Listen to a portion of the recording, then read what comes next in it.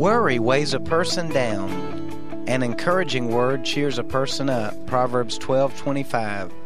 Be an encourager to someone today. What goes around comes around. This is LaVoy Newton with an apple for today.